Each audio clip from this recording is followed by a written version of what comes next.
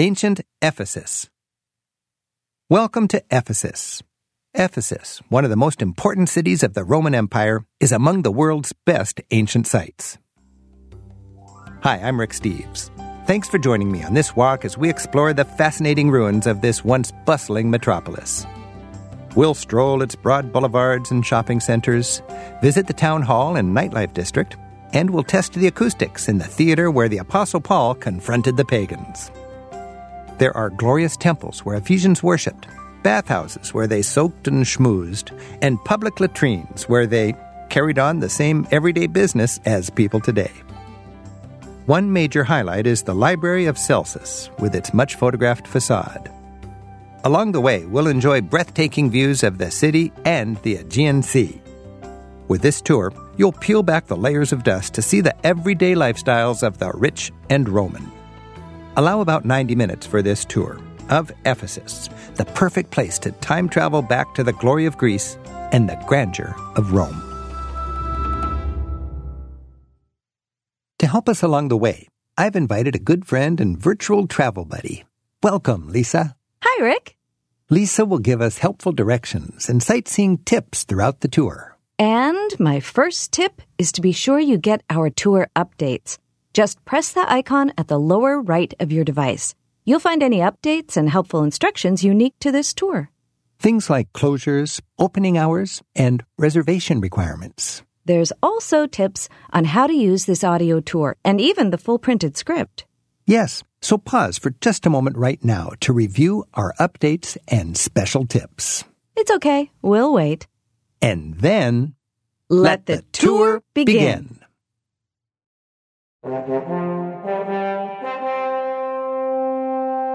The tour begins. The State Agora. Ephesus has an upper entrance and a lower entrance. This tour starts at the upper entrance. You can get there directly by taxi. If arriving by public minibus or tour bus, you'll arrive at the lower entrance. From there, you'll have to hike 15 minutes uphill through the site to the upper entrance where this tour begins. Our tour covers the heart of ancient Ephesus, the downtown of this sprawling city.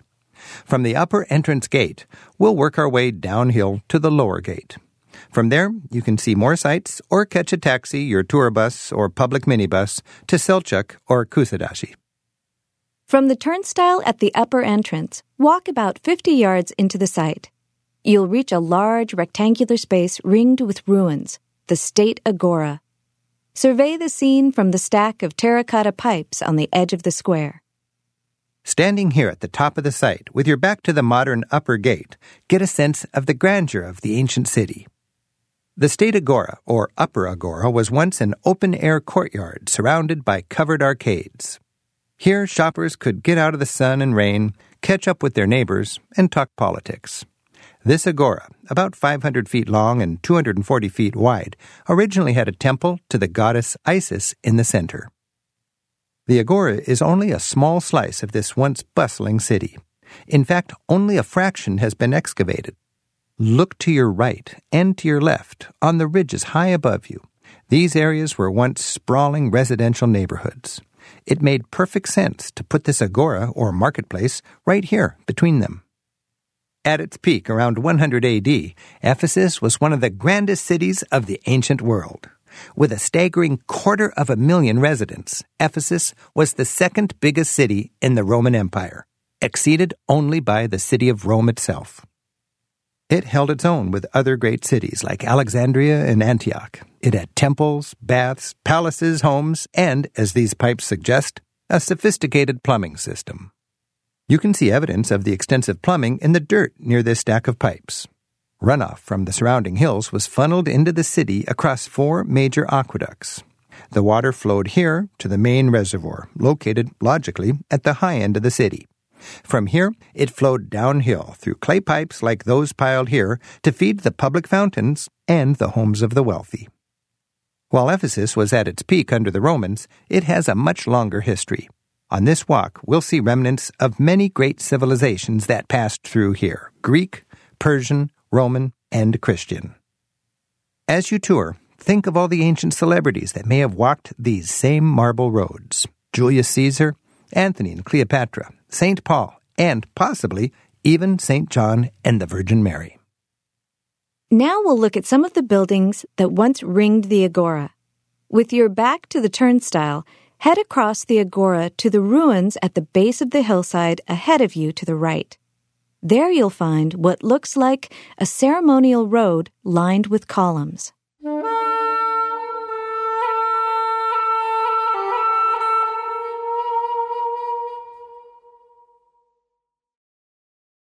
The Stoa Basilica.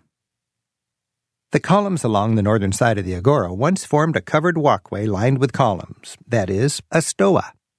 This was eventually remodeled and turned into a basilica. The double row of pillars in the middle of the field mark the footprint of that basilica. It has the typical basilica floor plan, a large central hall flanked by two narrower side aisles.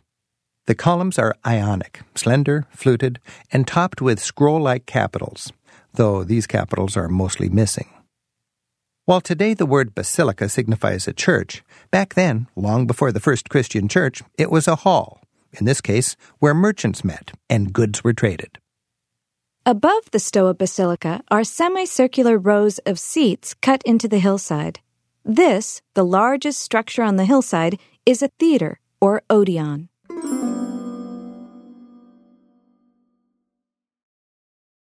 The Odeon. The semicircular rows of seats were part of the city's indoor theater.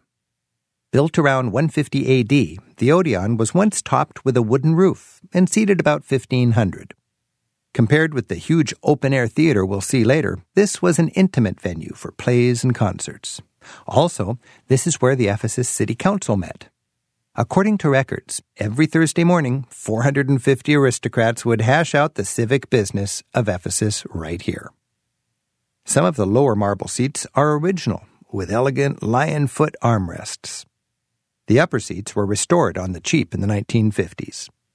By the way, to get a sense of how much this site has been excavated, note that the theater was once buried all the way up to its top seats. At the end of the Stoa Basilica on the right, find two big Doric columns. These mark a temple called the Prytaneon.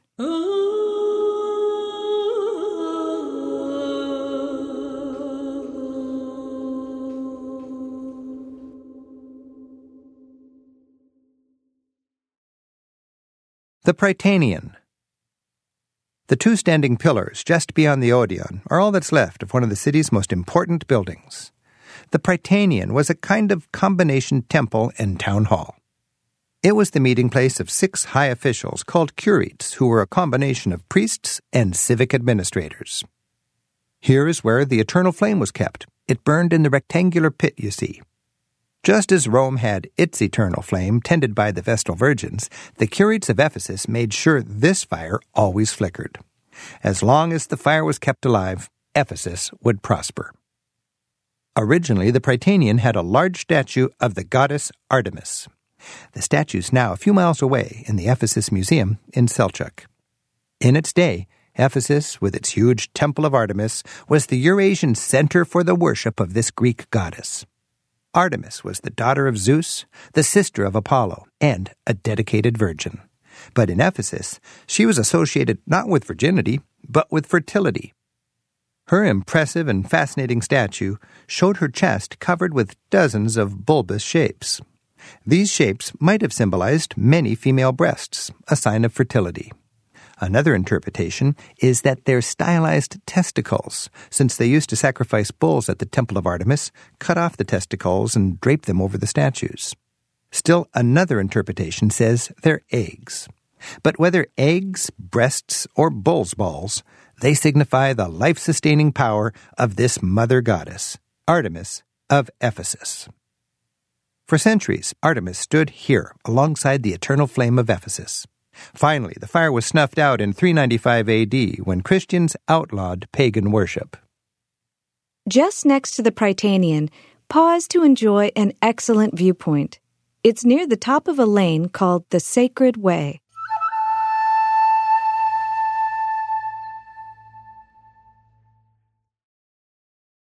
View of Ephesus. From the top of the street, the excavated city lies at your feet. It spills down the hillside toward the Aegean Sea. If you look far into the distance, you can just make out a bit of the Aegean. The area was first settled around 1000 BC. According to legend, the city was founded by a Greek prince named Androclos. The Oracle of Delphi had prophesied that a wild boar would lead Androclos to the exact spot where he should build the city. In fact, Ephesus grew up as a Greek city. By 500 BC, it was a bustling seaport and famous as the worship center of the goddess Artemis. Pilgrims flocked to the enormous Temple of Artemis, one of the 7 ancient wonders of the world. The temple stood a few miles from here. Unfortunately, today it's entirely ruined and there's very little to see. Early Ephesus was part of the sophisticated Ionian world located along the west coast of today's Turkey. Their culture inspired the rise of Golden Age Greece just across the pond. The Ephesians spoke Greek but with an Ionian dialect. They produced Greek philosophers such as Heraclitus, who once said, "The only constant is change." And they popularized the style of Greek columns called Ionic, that is, topped with scroll-like capitals. From time to time over the centuries, more warlike people, Lydians, Persians, Athenians, Alexander the Great, and Romans, overran Ephesus, but everyday life went on mostly unchanged in this cosmopolitan city. As you gaze over the city, think of how the physical location of Ephesus has changed over time. Its river was the Meander River, whose circuitous path gave us the word meander. The river's course changed constantly. Like Heraclitus said. Its silt steadily clogged up the harbor. 1,500 years ago, the Aegean Sea lapped right at the gates of the city. But as you look in the distance, notice how far the sea is now from Ephesus. Centuries of silt and big city drainage eventually left the Ephesus harbor high and dry, spelling its ultimate doom. Walk down the sacred way toward Domitian Square, about 50 yards ahead. Walk slowly, as Rick points a few things out.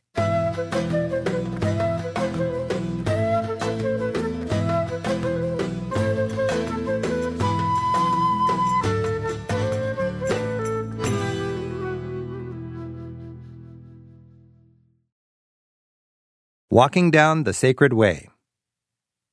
Strolling downhill, notice hints of Roman engineering. Drainage pipes under the road kept sewage and runoff flowing. But the runoff of 250,000 Ephesians contributed to the silting up of the harbor, which eventually spelled the end of the city. Also, keep an eye out for metal rings in the road.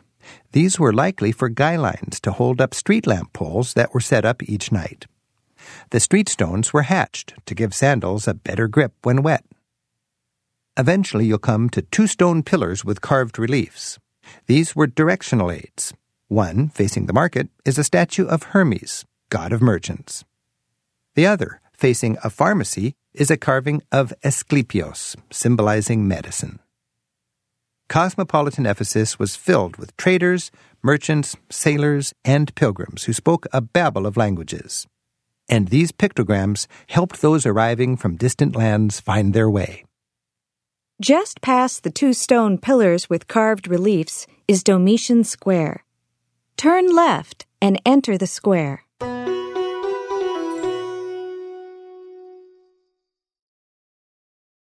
Domitian Square and Temple. Domitian Square was ringed by important buildings and monuments. On the left, the highest surviving arch marks what was a public water fountain. The centerpiece of this quarter, straight ahead of you, was the Temple of Domitian. Though little remains today, the temple was large, 2 stories tall, as the ruins suggest, and covering the area of a football field. A bit of the temple facade still stands with statues capping a couple of columns. Domitian, a Roman emperor from the 1st century A.D., is portrayed by historians as a cruel lunatic. It's believed he sent St. John into exile to the nearby island of Patmos. There, John worked in a rock quarry and wrote the Book of Revelations. Opposite the Temple of Domitian stands the ruins of a monument honoring the hero Memmius, with a carved relief describing his great deeds. Resting on the ground across from the temple site, look for an impressively carved piece of stone, the Nike frieze, which once topped a gate. It depicts the Greek goddess of victory, giving a triumphal wreath to the conquering Romans. Return to the Sacred Way. Continue 30 yards further downhill to the Hercules Gate.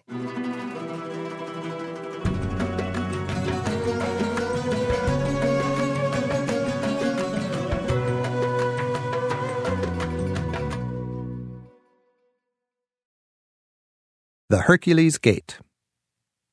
This gate marks the point where the Sacred Way becomes Curate's Road. The gate is intentionally too narrow for chariots to go through, since the road became pedestrian-only at this point. Just before the gate, notice the remains of a road branching off to the left. That was the ancient equivalent of a truck route detour leading to the harbor. Looking around, you might see pieces of the original arch which once welcomed those pedestrians and which archaeologists hope will soon be reassembled. Just to the right of the gate, a couple steps up, is a little perch that provides a commanding view and a great photo op. It's worth pausing your audio guide now for a few moments to simply enjoy this beautiful view. The Hercules Gate dates from Roman times. It was under Roman rule that Ephesus reached its peak. In 27 AD, Emperor Augustus made the city the capital of the Roman province of Asia. Back then, the Asian province meant roughly today's Turkish west coast. The Romans expanded the harbor's commercial trade, which included the slave trade, extending it throughout the vast Roman Empire. By the year 100, Ephesus had become a rich city of marble buildings and grand monuments, like the Hercules Gate. It had an infrastructure that could support hundreds of thousands of toga-clad citizens. Most of the ruins you'll see today date from the city's Roman heyday, those first 2 centuries after Christ. The prominence of Ephesus attracted some of the earliest followers of Christ. St. Paul came to Ephesus in about 52 AD, where he conducted missionary work and wrote his first epistle to the Corinthians. Love is patient, love is kind, it does not envy, it does not boast, it is not proud. St. John also may have come to Ephesus in about 90 AD. His mission? Spreading Christianity to the Roman province of Asia. And even the Virgin Mary supposedly retired here in Ephesus, brought here by John. Pass through the Hercules Gate and start heading downhill on Curate's Road. Take a glance back at the downhill side of the Hercules Gate. You can see its namesake, the great hero of Greek and Roman mythology, complete with his lion skins. Stroll slowly down Curate's Road toward a big water basin about 50 yards ahead on the right. Listen while Rick paints the scene. This lane gives you a glimpse of the epic scale of Ephesus at its peak. Mentally replace the tourists in shorts with Romans in togas, and imagine life here in the Roman metropolis. Shops lined the street, with homes above on the second story. You'll see a row of pedestals. These once supported statues honoring leading citizens. You'd see bubbling fountains and archways. Columns supported a covered sidewalk for pedestrians. In the shade of the arcades, people could hang out and play games, like backgammon. On your right, you'll reach a large basin, Trajan's Fountain.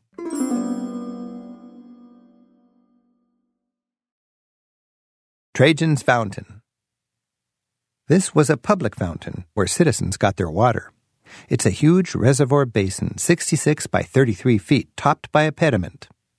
Beneath the pediment once stood a statue of the powerful Roman Emperor Trajan, proudly gazing over the pond. While the wealthy had indoor plumbing, fountains like this were the sole source of water for everyone else. Check out the carving of Trajan with his foot on an orb. The inscription reads, "Trajan ruled the world with his right foot." Clear evidence that ancient Romans just assumed the world was round. Notice the little holes on the lower left of the fountain. To let loose a stream of water to cool and clean their town, Ephesians would simply uncork the fountain. Before moving on, cross the street and step up to the banister. Notice the fine mosaic sidewalk. This was part of a stoa once lined with shops that likely catered to the fancier aristocracy. Continue down Curate's Road about 30 more yards. On the right, take a little detour through a bath complex.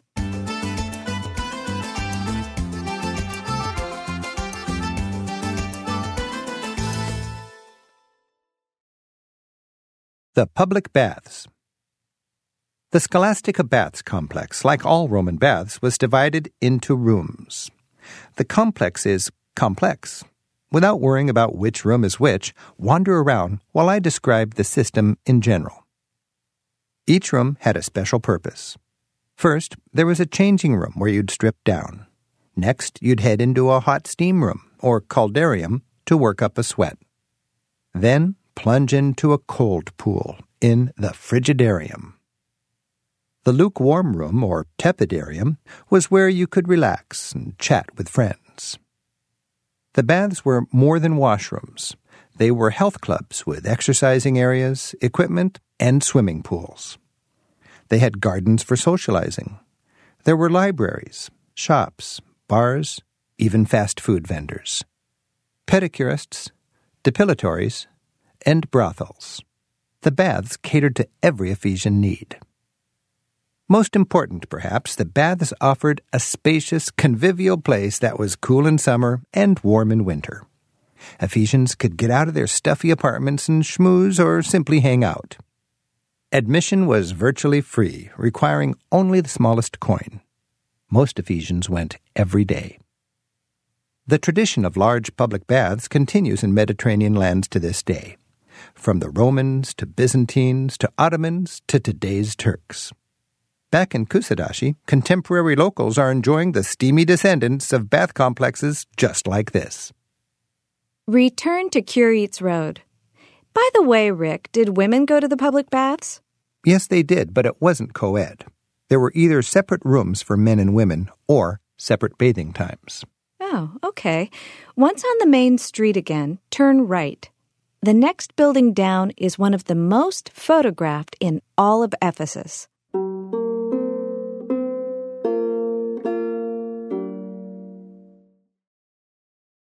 The Temple of Hadrian. The temple sports Corinthian columns, that is, with leafy capitals, and a lone surviving curved arch. The central relief carved over the door likely depicts Hadrian's lover, a boy named Antinous. With his captivating beauty, Antinous was considered the most ravishing in all the realm. When Antinous drowned in the Nile at age 19, a broken-hearted Emperor Hadrian had him deified. Curly-haired statues of Antinous are found all over the former Roman Empire. Symbolism abounds on this arch. The eggs on the doorframe and the little flowers carved into the stone likely represent fertility. Notice the swastika-like geometric pattern. This could have either represented the Meander River, which brought life and prosperity to the city, or the rising sun, the promise of good fortune.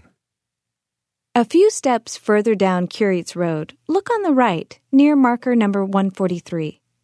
Go through the little doorway to find the public toilets.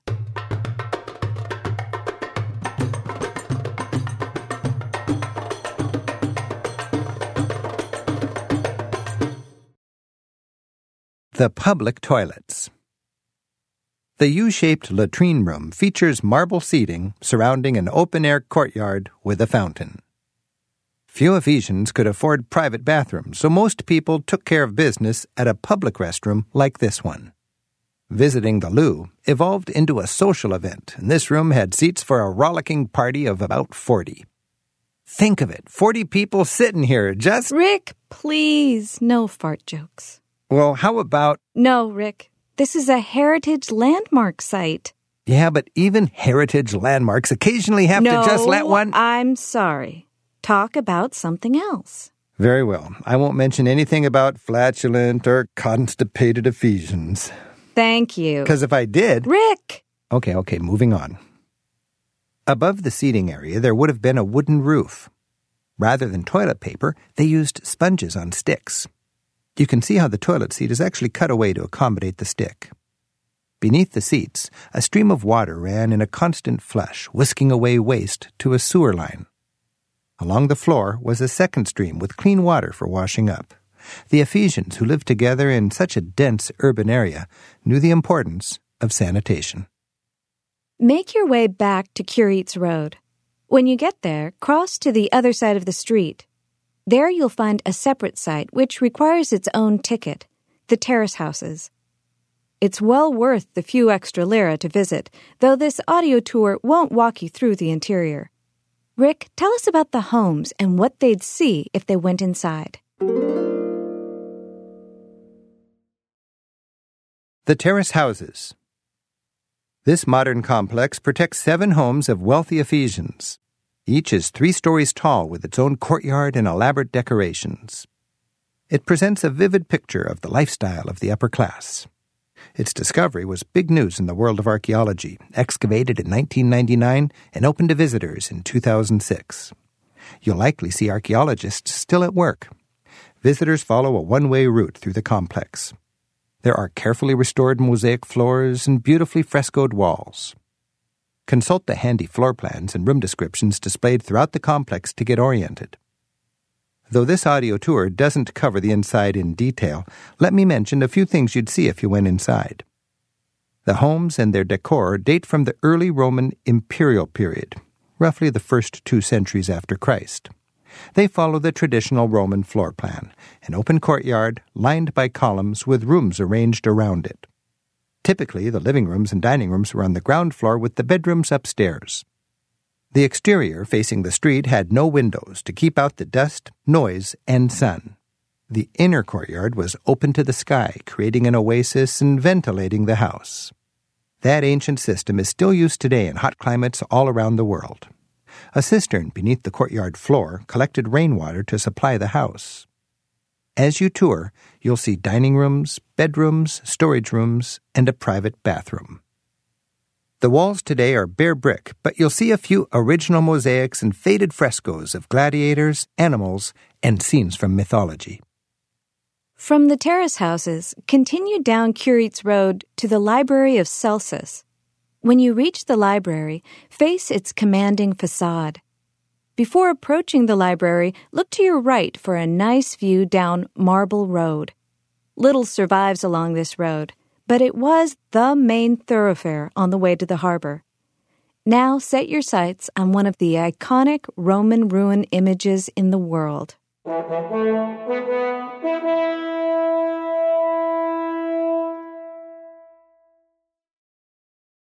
The Library of Celsus. This breathtaking structure epitomizes Ephesus at its peak. It was the 3rd largest library of the ancient world, with some 12,000 volumes. Only the libraries of Alexandria and Pergamon were bigger. The library was named for Celsus, a well-read governor of this province, whose son built the library as a mausoleum in his honor in 123 A.D. The library's facade is 2 monumental stories tall. It features a distinctive grid of columns and recessed niches. Those columns on the ground floor are 40 feet tall. The style is Corinthian with leafy capitals. There were 3 grand doorways, each matched by windows above. The 4 statues in the niches represent the traits of Celsus: wisdom, knowledge, intelligence, and bravery. An optical illusion causes this grand facade to seem even bigger than it is. Notice that the outer columns are actually shorter than the central ones. This makes the facade appear to bulge in the middle. Pretty nifty. Now climb the steps and enter what was the library. As you step into the small interior, picture it in its prime. The walls and floors were once gleaming marble. All we see today is the brick understructure. Light poured in through big east-facing windows, which caught the morning sun. The niches that you see once held scrolls.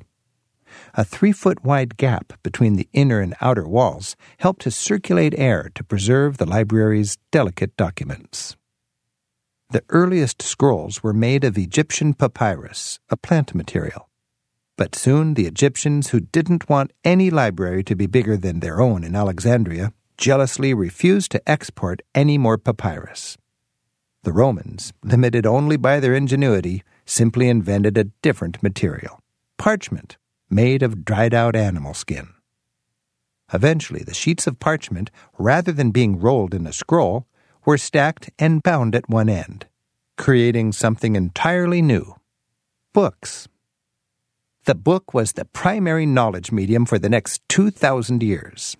Then came the dawn of the 21st century, when the printed book became just another obsolete relic of history. Don't speak too soon. I'm using a guidebook right now, and it hasn't run out of batteries yet.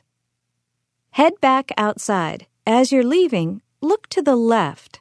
Find the metal box. It's on the second step from the top.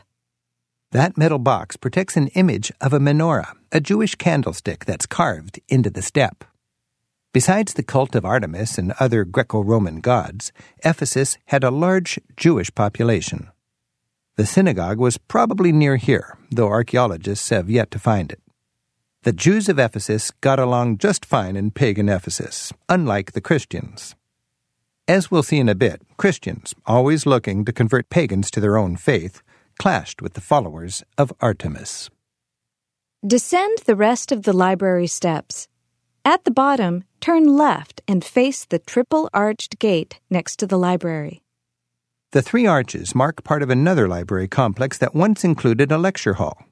The gate is inscribed in bronze letters with 2 names, Miseus and Mithridates. These were slaves who were freed by their master, Emperor Augustus. They eventually became wealthy citizens who built this gate in appreciation of their liberty. Let's move on from the Library of Celsus. Step through the 3-arched gate. You'll enter a huge empty square. This was once the commercial agora.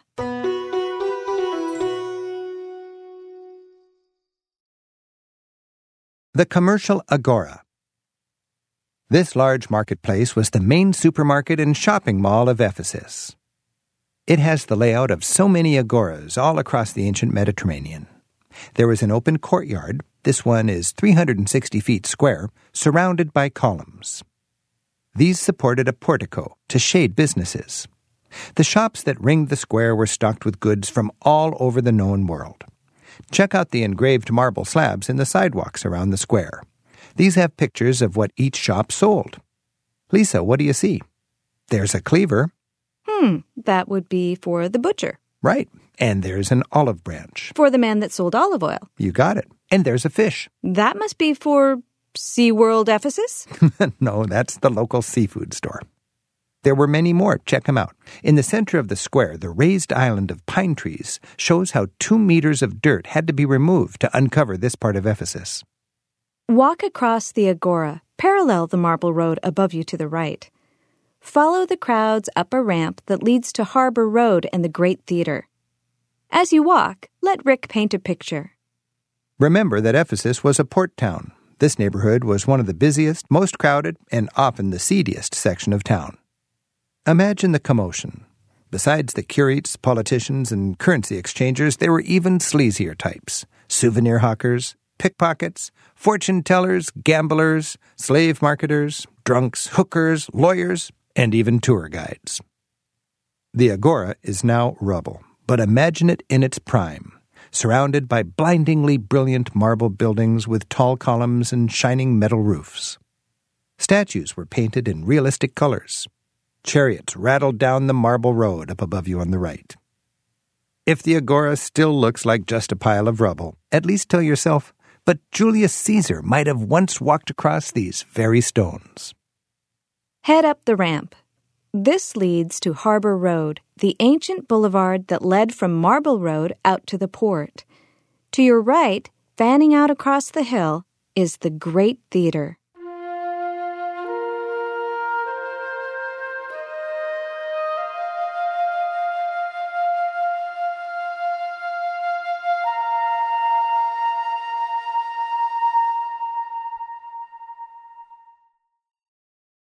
The Great Theater. Before climbing the steps and entering the theater, notice the stones lined up, identified, and awaiting reconstruction. As you approach the steps, notice also just to the right, there's a lovely Greek fountain with 2 graceful columns. It's in the Ionic style, fluted columns with scroll-like capitals. This fountain was once an elegant place for theater-goers to stop for water. Dating from Hellenistic Greece at least a century before Christ, this is one of the oldest structures you'll see here at Ephesus. Its original Greek elegance was obscured when the more pragmatic Romans expanded it centuries later. Now, start climbing the stairs. Halfway up the stairs on your right, you'll find a tunnel-like gallery. This may have been the actor's entry. Follow the tunnel-like gallery to the right. This deposits you right on the stage floor. Standing on the stage, take in the theater. It's huge. The theater held about 25,000 spectators, possibly the largest anywhere in the ancient world. Since a Roman theater was typically designed to accommodate 10% of a city's population, archaeologists derive that ancient Ephesus had 250,000 residents. Although the theater is partly ruined, the acoustics are still so good that performers don't need microphones to be heard, even up in the cheap seats. Tour guides and would-be divas love to demonstrate this to the delight of sightseers. As Rick describes the theater, grab a comfortable seat or explore, climb around. Check out the 66 rows. They're divided into the classes of Roman society. The lower level was reserved for VIPs and the emperor's box. Many seats were covered in marble with comfy seat backs. The middle level held Roman citizens, which was most middle-class Ephesians. And the upper level was bleacher seating for the lower classes, free men and women, and foreigners. The theater was begun by the Greeks in the 3rd century B.C. When the Romans came, they enlarged and modified it for their particular brand of entertainment. Romans used a raised stage and added a backdrop. They enlarged the stage wall to 60 feet high. This improved acoustics and framed the stage area with pillars, creating a proscenium. Now turn your attention to the orchestra. By orchestra, I mean the area in front of the stage. This is where musicians and actors originally performed in Greek theater. The wall around the orchestra was added by the Romans. When they held gladiator fights here, the wall protected spectators from the action. It's hard to get splattered blood out of a toga. In modern times, the theater is still a popular venue. It's hosted concerts by Sting and Diana Ross. Luciano Pavarotti sang with no microphone, a performance people still talk about. By the way, concerts have been suspended in recent years while the theater is retrofitted to prevent vibrations caused by big crowds from damaging the structure. This theater played a dramatic role in early Christian history. The Apostle Paul lived in Ephesus from about 52 to 54 A.D. He preached in the local synagogue. Throughout his ministry, he wrote much of the New Testament. He wrote letters, or epistles, to budding Christian communities all over the Roman world, to Corinthians, to Philippians, and to the Ephesians. His Christian message resonated with ordinary Ephesians, but it threatened the society's elites. Paul strongly denounced the worship of false idols. Remember that the cult of the goddess Artemis was big business in Ephesus. Artemis idol carvers didn't like Paul's interference one bit. According to the Bible, in Acts chapter 19, they stirred up an angry mob. These rabble-rousers grabbed some of Paul's Christian companions. Shouting, "Artemis is great," the mob dragged the captured Christians into this theater. Paul wanted to storm into the theater and save his friends, but cooler-headed colleagues held him back. Fortunately, the enraged crowd inside calmed down, and they eventually released the Christians without harm. The worship of Artemis survived, for the time being.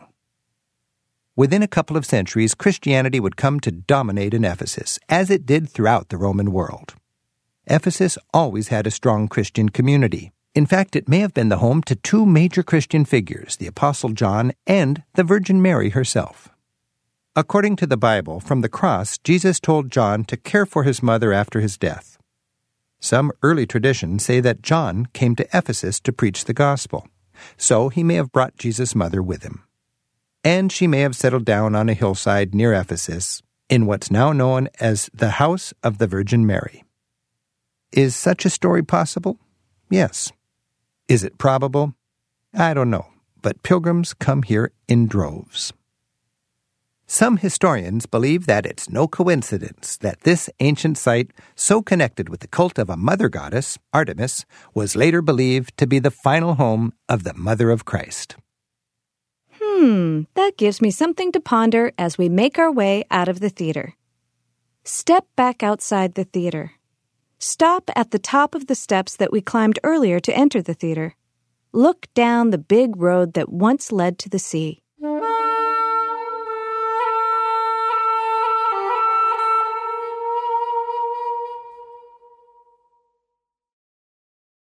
Harbor Road. In ancient times, most visitors entered Ephesus on this road, which linked the city and the harbor. It made a powerful first impression, marble-paved, 35 feet wide, lined with covered sidewalks, and lit with 50 street lamps, a luxury rare in the ancient world. Like the Strip in today's Las Vegas, this was the city's glitzy main drag.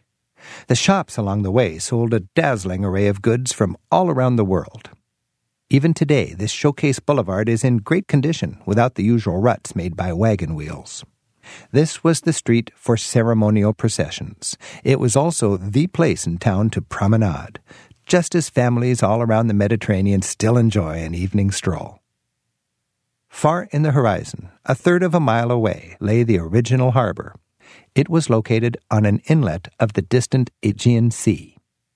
As this was the west end of the famous Silk Road trade route to Asia, it was a very important port in its day. Gaze into the distance and consider the rest of the story of Ephesus. As we've learned, Ephesus peaked around 100 A.D. under the Romans. But as the Roman Empire fell, so fell Ephesus. In the year 263, a horde of barbarians invaded and looted the city, and it never really recovered. After the fall of Rome, Ephesus limped along under the wing of the Byzantine Empire. That was the Christian empire ruled from Constantinople, today's Istanbul. But the city was plagued by the same old problem. The harbor kept silting up. By the 7th century, the harbor was closed for good. Trade dried up along with the harbor, and the city declined. The area became marshland, which bred mosquito-borne malaria that decimated the population. The survivors relocated nearby to today's town of Selçuk. The impressive buildings were scavenged for their conveniently pre-cut stones. Earthquakes further leveled the monuments. Once great Ephesus was literally buried and forgotten. Today's waterfront is 3 miles away. Fortunately for us, this cultural time capsule has now been reopened.